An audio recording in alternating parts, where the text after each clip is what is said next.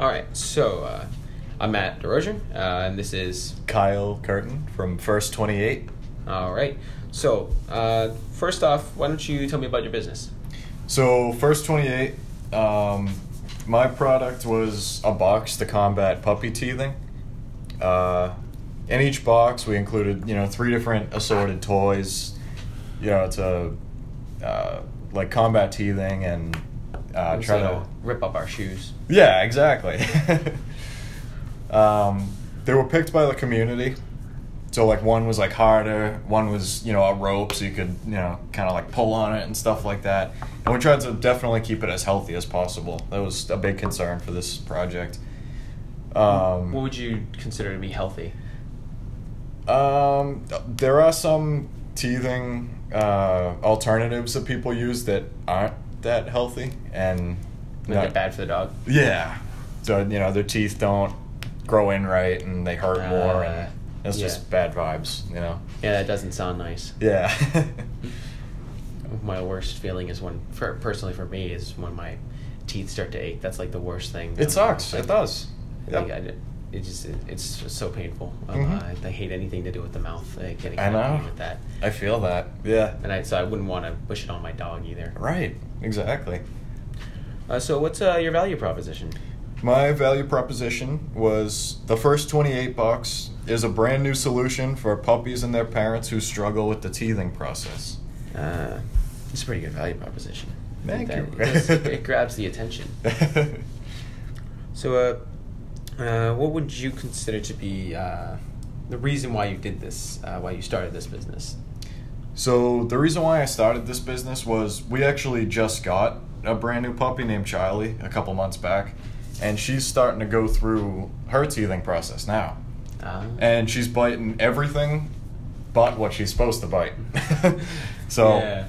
My mother actually, I was telling her about this project, and she was telling me, what if I did something for the dog that would, help us out as well as everybody else? So you did this for your own dog. Yeah. I figured, might as well see if anyone else needs it. Definitely, because, puppies are born, they grow up a little bit.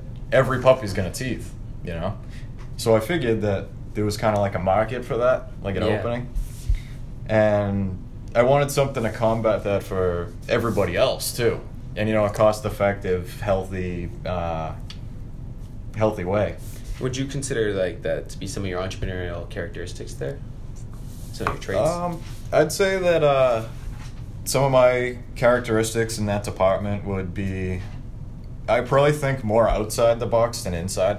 I'm extremely creative and I'd love to see something be done different ways than how it normally is. You know what I mean? I do. I like to see the alternatives and the clever ways someone might do something. Yeah, especially the different common stuff. Yeah, especially a common issue. How do you approach it? And then when they approach it differently, it's that's fascinating. Exactly. I'd say I'm pretty proactive, and I want something to kind of I want to run it on my own, I guess you could say, and structure it how I want it. Yeah, you know what I mean? Yeah. But as well as take help from people and advice and stuff like that. Kind of outgoing and a nice blend of slightly extroverted and you're happy to have other people help you out, but definitely ultimately you kind of have your own idea of how you want it to go. Yeah. You'll kind of, maybe a little flexible. Yeah, I'd say a little bit flexible. But for the most part, you got how you want it done. Yeah, I kind of have make everything. Make sure it gets done the way you want it. Exactly. Make sure your dream there is realized. Yeah, definitely. So, let's see. What kind of resources were necessary for this, and what would it cost to start this up? So what I did was I was looking at the different dog toys, and I did a Google survey to see how people's experiences are and teething with their puppies and stuff, what they like to do to fix that, I guess you could say. So I found out that a majority of people like 3 types of toys. Mm-hmm. And I contacted a bunch of distributors, sent them emails, only to find out that you have to buy in lots of 1,000 most of the time, or you need to be a legit store and have a EIN number and stuff like that, and none of that I have for this. Yeah. So I was kind of limited to what I could use, so I ended up going to the dollar store and you can order in lots of 24 over there, and it's only $1 a unit, which makes sense. Yeah. So that was kind of huge. So I ended up cost saver. Yeah, definitely. So I ended up finding 3 different types. So there was 24 units a box for $24, and then I did 1 box of each. So it costed me $72 for the toys, which was kind of a gamble. That's a pretty big gamble. Yeah. I wasn't ready to spend that much. And then I needed a Shopify login, which was another $29, but it was only for 1 month, so it really wasn't that bad. And the boxes I got from the Postal Service, actually, because they can give you free boxes if you go on their website. So I had them send me... Oh, it totally is. So I had them send me enough boxes to, like, divide the 3 toys into each box, like each unit. And, yeah. Then I set up the website and, like, linked it all together, and, yeah. Did you think you made any mistakes? Put it this way, the products themselves is not how I visioned it. Yeah. But I didn't find that out till I was already kind of like halfway through. So I was like, I mean, at least now I know about the distributors. Like, you either have to go like really, really into something You gotta and go pay a big or ton go of money, home. or don't. Exactly. Yeah. I mean, at least I know now. Like, I feel like the lesson's totally worth it. Like, for this whole thing. But yeah, I would definitely have done that a little bit differently. You go in a different distributor or something. Yeah. Not the dollar store. Yeah. I wanted to have like brand name products, but Yeah. I wasn't thinking too far into that department. Okay. At least now I know, though. You know. Yeah. But yeah. What do you think you learned? I learned quite a bit about e-commerce and like selling stuff online and not actually like being there and being able to persuade people and stuff and leaving it up to like your website and your marketing, which itself was kind of there's like a learning curve to it. Because, you know, like you and I, you know, if I wanted to sell you this pen, it could be like, oh, well, you know, it's blue, it writes, whatever. But if you were buying it on your phone, you would look at a website or, you know, pictures or reviews or testimonials to find out, like, what's so good about this pen.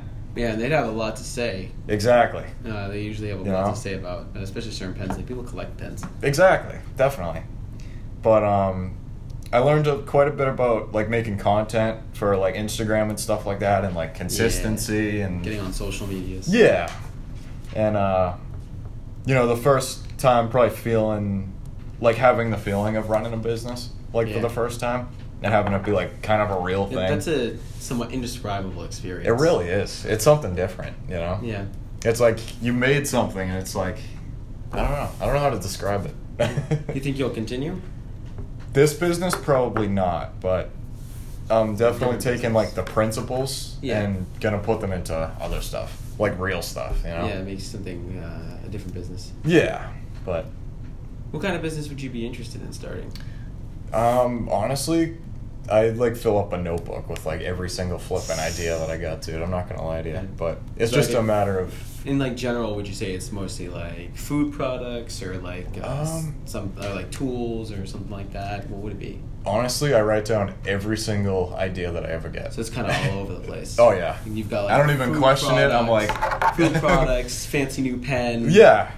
Cool wrench idea you came up with, because you never know, you know. Yeah, no, you never know. Someday you might look at it and be like, oh well, if I put these two together, then boom. You know? Yeah, sometimes you never know. Like those two products that you think had nothing to do with each other. Put them together. One day you flip it to the notebook just to see, you know, what's some of the old ideas you'd had, and then those two just kind of click, and you're like, wait, these could just make a few changes, and then they're boom, new product.